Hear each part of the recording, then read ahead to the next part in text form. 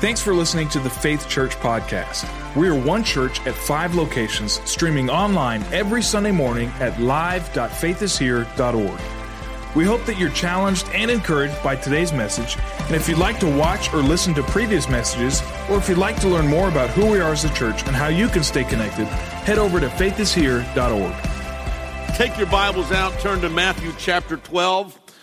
Fall is just around the corner. It means 2 marvelous, great things. First of all, it means football season is on us. Yeah, all the guys said. And second, it means groups are getting ready to start up. Yeah. Everybody get connected with a group, get plugged in somewhere, get involved in ministry. And so sign up on your way out at the groups fair. Find out what group fits you the best, is in your area or here somewhere. I want to welcome everybody here today. So good to have you today. If you're a guest with us, thank you so much for coming, being here with us today at Faith Assembly. For those who are watching by streaming, the numbers are growing every week. There are more and more people streaming live online. We have people all around the world watching our service today. So we welcome you guys as well, or by television or on the internet. But we welcome all of you here today as well. Let's stand together as we read God's word this morning. Mark chapter 12 and verse number 28. And one of the teachers of the law came and heard him debating, noticing that Jesus had given them a good answer. He asked him, of all the commandments, which is the most important? The most important one, answered Jesus, is, Hear, O Israel, the Lord our God, the Lord is one. Love the Lord your God with all your heart, with all your soul, with all your mind, and with all your strength. The second is this, love your neighbor as yourself. There is no commandment greater than these. Let us pray. Father, we love you so much. We thank you for your word. Your word is powerful and quick, and I pray, God, it would do its intended work today. I pray, God, it will find fertile ground. I pray you'll help me as I bring forth your word this morning. Open up our hearts and minds to receive what you have for us, and we give you all the praise and honor and glory in Jesus' name. Amen and amen. God bless you. You may be seated. You know, when you really enjoy something or someone, nobody has to convince you or persuade you or make you feel guilty to participate in that activity or be around that person. You just love being around that person. You love being involved in that kind of activity. And so you don't have to convince somebody, make them feel guilty about whether they're going to do that or not. I've got some hobbies that I enjoy doing very much. I like to golf, and golf's a lot of fun. And so if someone says, hey, let's go golfing, if I'm free on my schedule, they don't have to beg me to golf. I'm just going to go. I'm going to be there. Love to kayak. I enjoy scuba diving. And so when they call and say, let's do this or that, I'm in. How many like to eat? Let me see your hand. You don't have to convince somebody it's time to eat. You don't have to beg them to come and sit at the dinner table and sit down and eat a nice meal or do those kind of things. All they got to do is say the words, dinner time. And I'm there, right? You know what I'm talking about. And so when you really enjoy an activity or you enjoy someone or you enjoy doing something, you don't have to beg them to come. Now listen to me. Mark chapter 12, I read it to you earlier, said the chief end and purpose of all of us, the number one thing above everything else in our life, is to love God. We are called upon to love God, and what a joy it is loving the Lord. And so the chief end of man is to love God and enjoy Him forever. That's who we are. That's why we were made, why we were created. Now here's my point I want to make to you. When you love God, you don't have to be persuaded to give. Don't have to be begged or cajoled or long messages before every time we take an offering. If you love God, you just naturally give. If you love God, you don't have to beg somebody to serve. It's just who we are. We're servants, and we serve, and we find a place of ministry, and we get involved. If we love God, you don't have to beg people to praise the Lord. We don't have to say, come on, guys, praise God, get your hands up, do something now, get involved, let's all enter in. When you really love God, you don't have to convince somebody to do that. It is a natural response of loving the Lord. When you really love God and He's above everything else, you don't have to convince somebody to pray.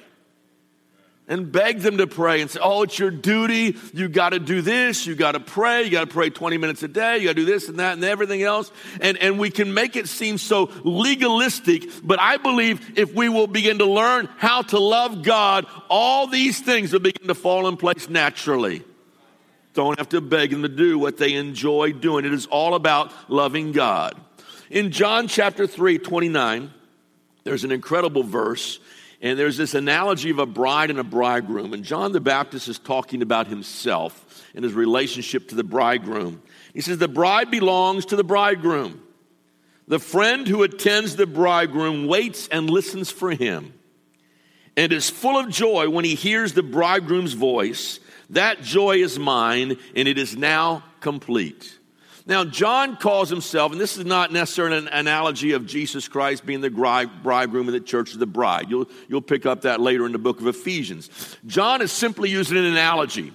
He simply says when there's a wedding going on and you have the bride and the bridegroom, you have what is known as the best man. It's the guy's best friend. And where does he stand? He stands as close as he can to the bridegroom. And he says he hears the bridegroom's voice. And when he hears the bridegroom's voice, when it's announced the bridegroom is coming, when the bridegroom begins to speak and begins to talk, he said, my joy is complete in hearing the voice of the bridegroom. I want to tell you, every one of us in here today are friends of the bridegroom. And so our greatest joy should be hearing his voice, hearing what God has to say, what God is speaking, what God wants us to learn, what God wants us to know. So I want to tell you, when our joy is full, when we learn how to hear his voice. So I want to talk to you this morning a little bit about how do we hear the voice of the Lord? How do we learn to hear that voice and distinguish that? This morning, I want you to shift your thinking of prayer and fasting. And by the way, I'm going to let you know right now, tomorrow we're starting a week-long fast. And we're going to talk about that and why fasting is so important in our lives. But I want you to view prayer and fasting not as a drudgery, not as a chore, not as a duty, but an opportunity to love God. It's just loving God and getting us in a position where we can learn how to hear the bridegroom's voice. And when we hear his voice, our joy is full.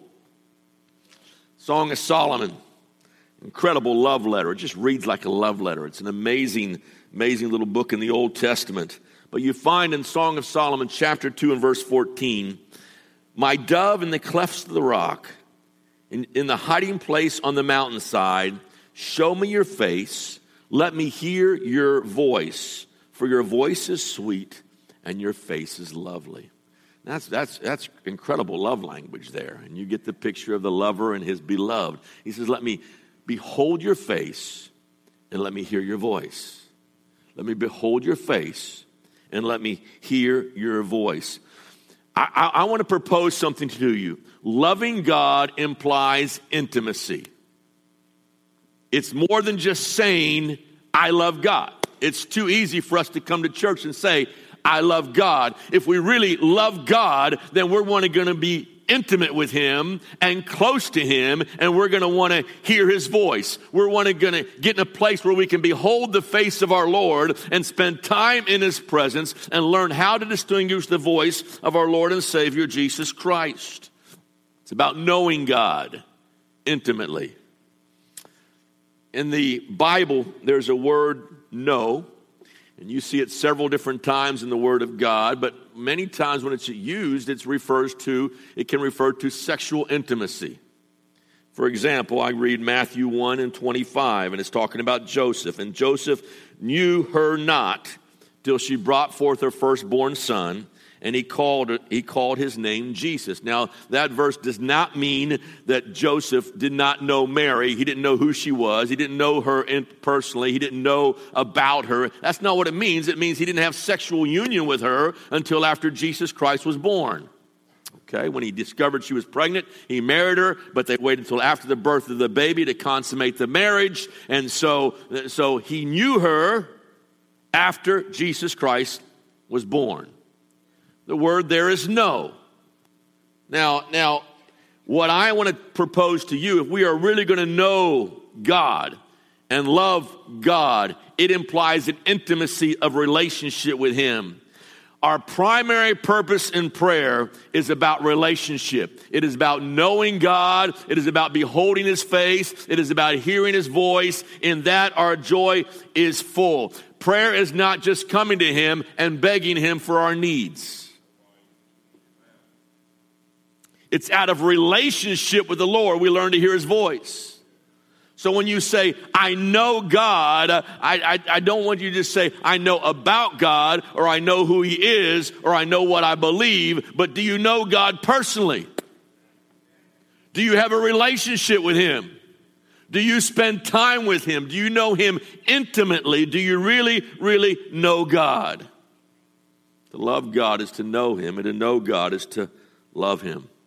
The first time I had kind of a girlfriend, I was about 14 years old, and I had a little girlfriend, and I was socially awkward. Still am a little socially awkward, but I was really bad when I was a young teenager. And I was with this girl, and I'd probably been with her like all of one day, you know. And so when you're nervous, what do? You say stupid stuff, right? And so I was nervous, and I was around her, and I was holding her hand, and my hands were sweaty, and my palms were sweaty, and I was trying to make a good impression on her, and I didn't know what to do or what to say. And so in my nervousness, I just turned to her and said, I love you. You guys, you've all done it. And she looked at me, and she said something. She says, you know, love is a really big word. And I didn't know what to say. So I looked at her and I thought for a minute, I said, you're right, I don't love you. But she had a point. Love is a big word. And the next woman I told I love would be my wife. Many times we use the language of love to get something in return. We will say, I love you. We use that language. We use flattery. We say love. Men, when they say they love a lady, they usually do it to get romance. It's not love. It's really lust, because they're looking to get something in return. Love wants to give. Love is all about giving. And the Word of God says, for God so loved that he gave. So love involves giving. Now, when we tell God how much we love him, if we are saying that to get something, if we're trying to manipulate God, if we come in his presence, oh God, I love you, I love you, I love you so much. Now, give me this and this and this and this. I question, is it real love? When we come to him with our list and it's all about me and what God can do for me, listen to me here, we are seeking his hand. Loving God is about seeking his face. It goes back to the Psalm of Solomon. I seek your face because I want to hear your voice. I want to spend time with you. I want to know you. I want to know what your will is. I want to hear your voice. I want to spend time in your presence. I just want to love on you. Show me your face. Let me hear your voice. It is the essence and starting point of all prayer. Prayer is more about intimacy than it is getting what we want.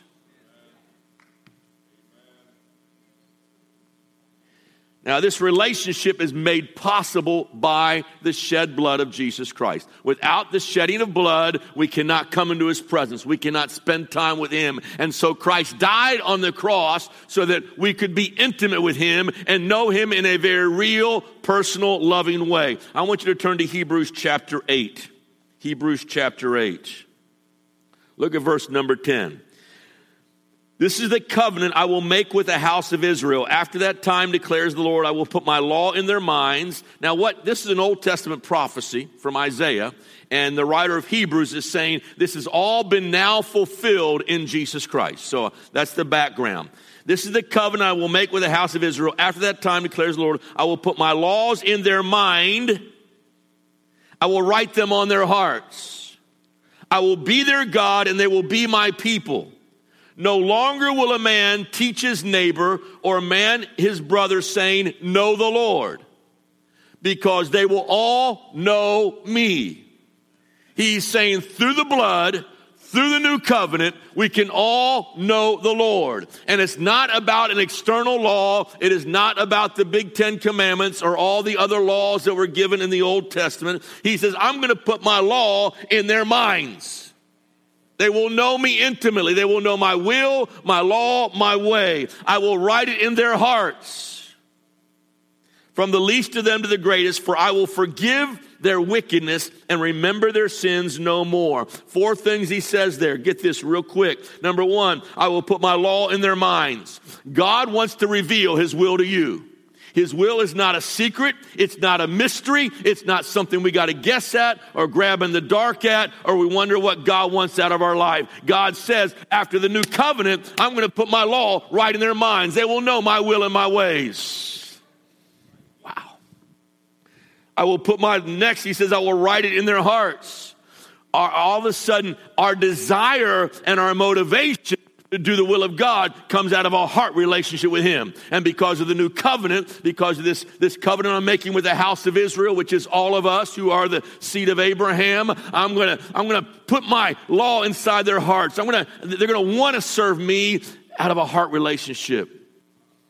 You're not going to have to be begged to do something or brought guilt upon you, or we're going to make you feel really bad when you come to church, so then you're going to go out and serve God. And I don't want to serve God, but the preacher says I have to. I really don't want to pray, but the preacher says I got to do it every day. And we make you feel so guilty, we guilt you into serving God. But he says there's a new covenant, there's a new relationship. My want to changes because I want to be with Jesus. I want to know the Lord. Number 3, he says twice, and they will know me. Verse 11, all they will know me. My man will say, know the Lord, because they will all know me. We can know God personally, not just know about him, but we can know God intimately. We can have a relationship with our Creator. And we get close enough that we can learn to hear the voice of the bridegroom. And the Bible says in that there is full joy to know him intimately through conversation. How does that happen? Through prayer. How do we know God intimately? Through those times alone with God in prayer. Waiting in his presence. Talking to him. Listening to his voice. Just basking in his glory. And the 4th thing he says is, and their sins will be forgiven. Aren't you glad? Because of the new covenant, every sin can be taken away. Now listen to me. If you're here this morning, I want you to get this. If you feel like the spark is gone, if you feel like your love has grown cold somewhere along the way and the love is just kind of all drained out of you, if you feel like I can't hear his voice anymore, it's gotten really fuzzy and I don't want to know what God's will is and I have trouble hearing the Lord Jesus Christ, I have good news for you. A hard heart need not be terminal. God can take your heart of stone and give you a heart of flesh. Turn to Ezekiel chapter 11. Another prophecy from Ezekiel. Ezekiel 11, look if you would at verse number 18. He saw a day, even though Israel was hard, even though they were away from God, even though they were in their idolatry, he saw a day coming. Look at verse number 18. They will return to it and remove all its vile images and detestable idols. I will give them an undivided heart and put a new spirit in them. I will remove from them a heart of stone and give them a heart of flesh, for they will all follow my decrees and be careful to keep my laws. They will be my people and I will be their God. He is talking about that new covenant age, that age when we would be God's people, have a relationship with him, and he would be our God. And he says, I will take that hard heart, that heart of stone that is away from me, and I will give them a heart of flesh. And there will be a living, breathing, vital relationship with God. And if you have a hard heart today, and you're cold and you're dry spiritually, what's he telling to do? In order to get this, he says, turn from your idols and repent and turn to the living God. And when you do that, he says, I'll give them a brand new heart. That's that forgiveness thing I was talking about. God will give you a new and tender heart. Intimacy with God is the key to all praying. All praying is about relationship. It's about intimacy with God. It's about knowing God and him knowing us. It's about getting so close to the bridegroom that we can hear his voice. Even when he whispers, we'll hear his voice. Now, out of that intimacy, follow me here, comes fruitfulness. Fruitfulness and blessing. If you want to be fruitful in your life, just get close to God. Birth is the natural byproduct of intimacy. When a man and woman get together, what do? They have kids. If we want to see spiritual births in the kingdom of God, if we want our lives to be fruitful and productive in God's kingdom, what is the key to all of it? Just get close to the Lord. Listen to Mark 4:20. Other like seeds sown on good soil hear the word, accept it, and produce a crop. Some 30-fold, 60-fold, or even 100 times what was sold. What was the difference in the four kinds of soils? It's the person who hears the word and does the word of God. What happens? He becomes a fruitful believer. 30-fold, 60-fold, and 100-fold. Some seed, the word fell on stony ground. Others it fell on good soil, but the cares of the life choked it out. Others fell by the wayside, and the birds came and took away the seed of the word of God. But those who hear the word and receive it and let it get down into your spirit produce fruit. 30, 60, and 100-fold. So what do? How do we know to hear the voice of God? Get close to the Lord. Spend time with Him in prayer. Learn to hear His voice, and you will be a fruitful believer. Children are born out of lovemaking. Now, either that lovemaking is legitimate or illegitimate. It is in wedlock or it is out of wedlock. The church can marry Madison Avenue or Hollywood or Wall Street and go through all their man-made methods and still not have spiritual birth. They may have birth, but it will be illegitimate. The Bible says that which is born of flesh is flesh, that which is born of spirit is spirit. So you can attract a crowd. People will come to see what's going on. But is it born out of prayer, and is it spiritual birthing, or is it illegitimate? Adopting our man-made carts, and you got to go back to the last series to get that, but you that were here got it. Galatians 4 says Abraham, he had births. He had two births. He had Ishmael and Isaac. He said Ishmael was born after the flesh. Ishmael is a type of Mount Sinai. Ishmael, he had intercourse with an Egyptian, Hagar, an Egyptian slave. And out of that came an illegitimate birth. It was not God's plan. It was not God's intention. He was not the promised seed. But it says in Galatians chapter 4, the child born by Sarah was the child of promise, and that represented freedom and joy and life and the promised seed of God. And he said that was born of the Spirit. When you are intimate with the Lord in prayer, out of that comes spiritual birth and fruitfulness in your life. I want you to listen to me here, and I'm not knocking this stuff, just hear me. The early church had no CDs, no television, no internet, no Christian bookstores, no church buildings, only prayer. And their church grew and multiplied and was fruitful, 30-fold, 60-fold, and 100-fold. Prayer. It was just about knowing God. It wasn't their methodology, their slickness, their whatever they were trying to get into. It wasn't. And what happens, listen to me here. It is possible to depend on all these things, CDs, bookstores, television, everything else. And what happens is we become spiritually lazy because we get all of our knowledge off the latest CD or the most recent TV preacher or someone else that is out there. And we hear this stuff all the time, but we are not hearing from God. Prayer, where do we lock ourselves in to the closet and we seek God and we hear His voice and say, God, what are you telling me today? As we spend time loving the Lord with all of our heart, mind, soul, and strength, then the second command comes very easily, love your neighbor as yourself. It's no problem. I love God. Because I love God, I love what God loves. God loves people, so I love people. And it's easy. Don't have to work it up. Don't have to overcome. Oh, I gotta love this guy. Oh, he just drives me nuts. It's easy. Because I love God. He's a child of God.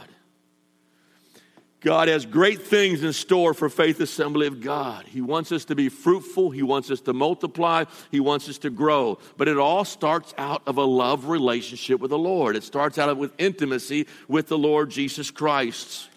And loving God implies I will spend time with the bridegroom. I will spend time with him. I will come into his presence, and I will learn to hear his voice. And the Bible says that is an exciting, joyful life. John said, just hearing the voice of the bridegroom, he said, my joy is full. The bridegroom's come. Jesus has come. This is what we've been waiting for. He's here. He said, my joy's full. Wow. I want to give you some practical tips on prayer. Just take your outlines and jot these things down. I'm going to go very quickly through this. But I want to give you some tips and pointers on just how do we pray.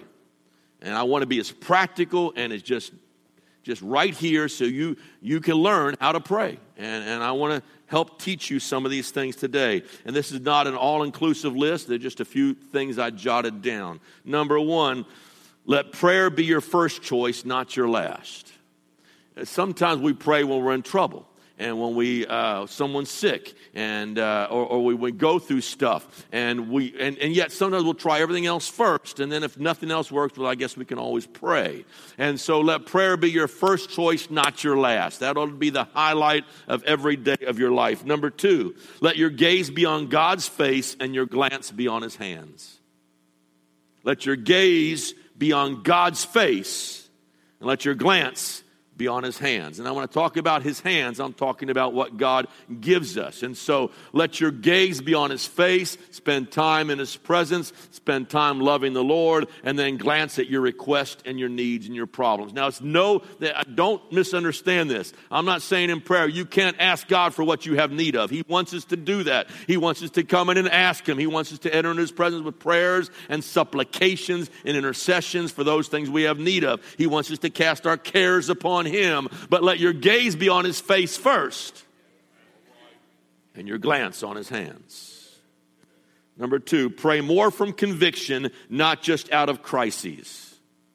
Pray more from conviction, not just out of crises. Let me share something with you parents. Sometimes you need to start praying for your kids when they're in the womb and as they're growing up. Every day of their life, cover them in prayer, bathe them in prayer. Don't wait till they get in trouble. Oh, we're going to, and what happens when they turn to drugs and they get involved with other people and get involved in immorality and alcohol and whatever else they may be, the crowd they're running around with. Then we get really desperate and we pray out of crises, but we should be praying out of conviction. God, you keep them, you cover them, you be with them. Begin to pray with the person who they're going to marry. Pray about the person they're going to marry. Pray God's going to keep them pure. Pray God will keep them holy. Pray God will cover your kids, grandparents. Pray for your grandkids. Call them out by name every day. Don't wait till they get in trouble.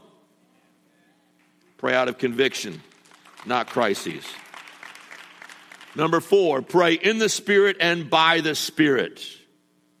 Listen, this is an amazing spiritual weapon that God has given us in our arsenal of prayer. It is very strategic. Romans chapter 8 says, for we know not how to pray as we ought, but the Spirit himself helps us to pray with groanings that cannot be uttered. I want to encourage you, pray in the Spirit. Pray in that heavenly language. Paul says, I thank God I pray in tongues more than ye all. He says, I pray with my understanding, and I will pray with the Spirit. I will sing with my understanding, and I will sing with the Spirit. It is a powerful time of intercession and intimacy and waiting on God. And those times we don't know specifically what we ought to pray for, I can pray in the Holy Spirit, and it's directly targeted to the will of God.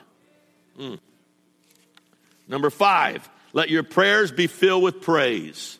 Let your prayers be filled with praise. This is a part of seeking God's face. This is just loving the Lord, worshiping him, spending time in his presence. Let your prayers be filled with praise. You see that model in the Lord's Prayer. Even as you begin to pray, our Father who art in heaven, hallowed be thy name. And so you begin with praise and worship and adoration.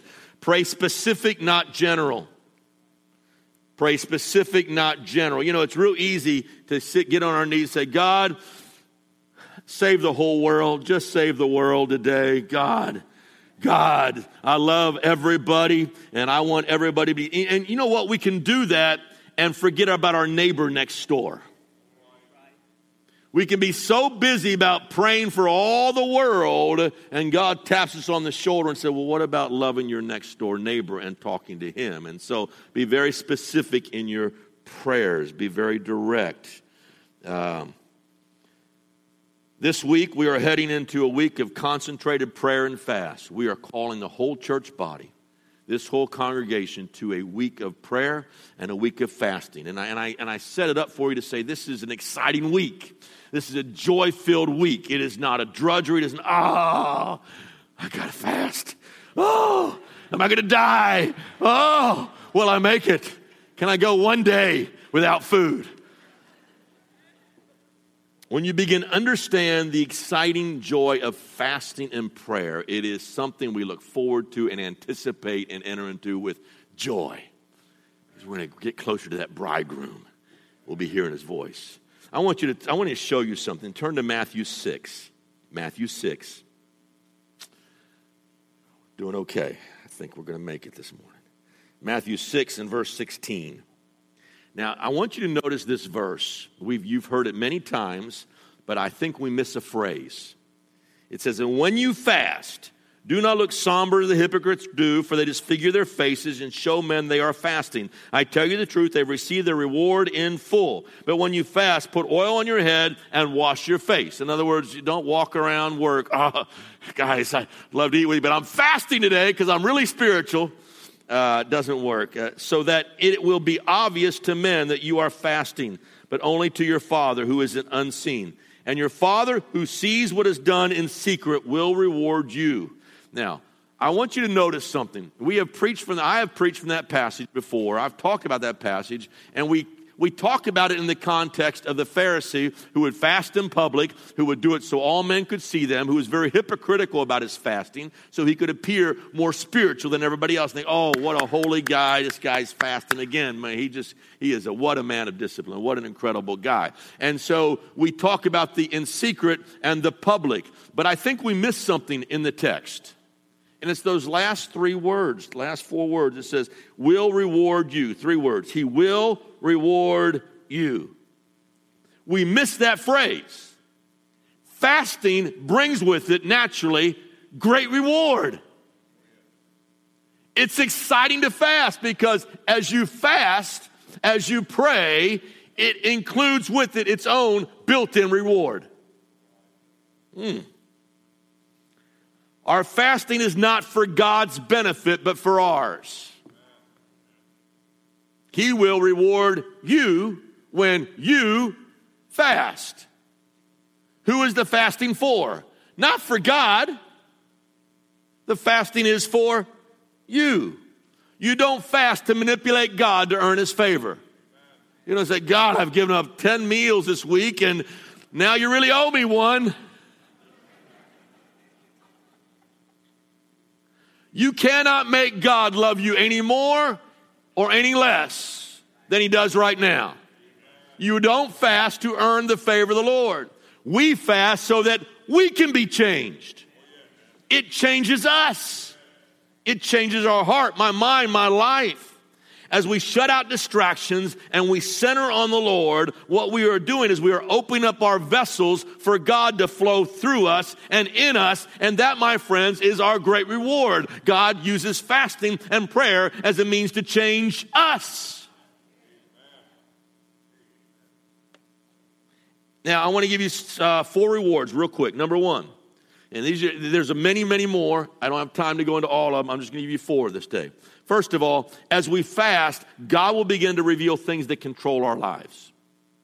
Because we're getting away from food, we're turning off the televisions, we're turning off the internet, we're shutting out distractions, we're focusing in on the Lord. But what happens is that self-examination begins to lead to repentance. And all of a sudden the Holy Spirit's working in our heart and he says, there's a problem there, there's a problem there. You pray about that one. And we allow God to cleanse us and purge us. He says in 1 Samuel 7 verse 6, and on the day they fasted, and there they confessed, we have sinned against the Lord. And so when you begin to really seek God in prayer and in fasting, it'll begin to reveal pride, anger, bitterness, jealousy, lust, fear. And what happens is then we repent and God changes us, and that's the reward.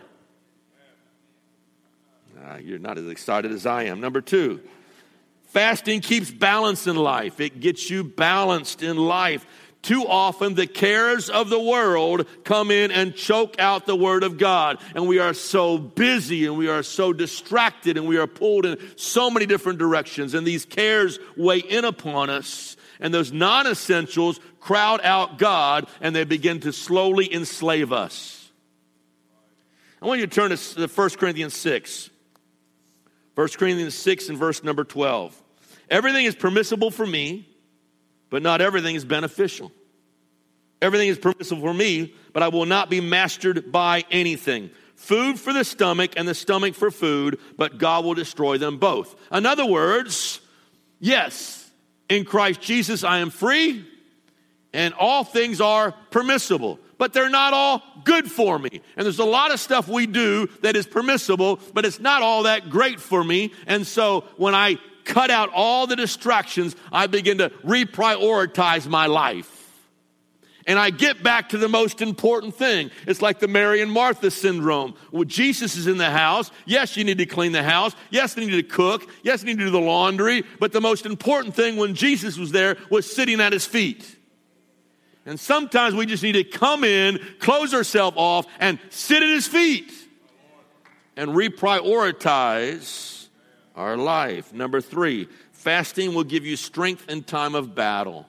There's many stories in the Word of God about battles that would be fought by Israel. And what would they do? They would call the nation of Israel to a fast. Jehoshaphat is facing the Ammonites and the Moabites, and they are outnumbered and they're going to get wiped out. What does he do? He calls Israel to a fast. After they fasted, they go out into battle and they win a mighty battle. And so fasting is a way that our spiritual man is strengthened for those times of warfare and those times of battle.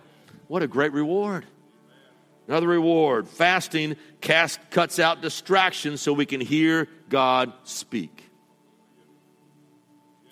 We center down, shut everything else out, forget about food, forget about all the other junk that's going around us. We get alone with God. We sit in his presence. And then we begin to hear the voice of the bridegroom. And he speaks to us. Acts chapter 13. What happens? The church prays and they fast. And then the Bible says, and then the Holy Spirit spoke. And what's he say? Set apart Paul and Barnabas and send them out. And out of that time of fasting is launched the greatest missionary journey that this world would ever know. And he would later embark on 3 different missionary journeys and change the whole Roman Empire with the gospel of Jesus Christ. What did it come out of? A season of prayer and a season of fasting. Wow. What a reward. Isn't this exciting? Can't you just wait? I mean, I know you're getting excited. I cannot wait to fast this week. It's going to be awesome. We are coming into a critical time for our church. I'm calling the body of believers right here that call Faith Assembly of God their home to join me in a time of prayer and fasting and waiting on the Lord. I want us to pray for our schools. Listen, we have kids. School just started this last week. All our kids are going back to school. Our schools are battlegrounds. They are war grounds. They are incredible places of warfare. We need to pray for our kids, our young people that go to school. Pray for your kids, your children as they go into school. Pray that God will move on our schools and send a mighty revival among the youth of this nation. We're going to pray for our nation. The tragic events at Charlottesville just show how divided this nation is. We need to pray that God will bring a peace in America, that there'll be the racial division that is so sick in the eyes of God, that there'll be harmony that will begin to come, and peace will flow in our land. You need to pray for your president and those leadership and authority over you. We need to pray for our families. Listen, this is a time you have lost loved ones, kids that are away from the Lord, prodigal sons and daughters. You begin to get on your face and you say, God save them, God cover them, God bring them back, God protect them, God set them free in the name of Jesus. Let's begin to pray for spiritual births. I want us to see a great, great harvest of souls at Faith Assembly of God, that when the Word of God is preached and conviction comes of the Holy Spirit, men and women will give their lives to the Lord Jesus Christ and they can be transformed by Him. We need to pray for our next campus. We just found property in Ridgeville. We're going to begin the process of closing and then clearing the land, but we need to pray for workers and the unchurched in that area, Ridgeville, St. George, all up in the north part of here. All the growth is going up that way. This is where God has taken Faith Assembly of God to, and we're going to launch a campus there that's going to be powerful, mighty, and be a witness to that whole surrounding area. So here's what I'm asking you guys to do. Take this next week. Let's pray. Fast, wait on the Lord. Let's get really close to the bridegroom. Begin to learn how to hear His voice and say, God, what are you saying? What are you telling me? And He says, when I hear that voice, my joy just goes off the chart. It is phenomenal. It is incredible. Thanks for listening to the Faith Church Podcast. We are one church at 5 locations, streaming online every Sunday morning at live.faithishere.org. We hope that you're challenged and encouraged by today's message. And if you'd like to watch or listen to previous messages, or if you'd like to learn more about who we are as a church and how you can stay connected, head over to faithishere.org.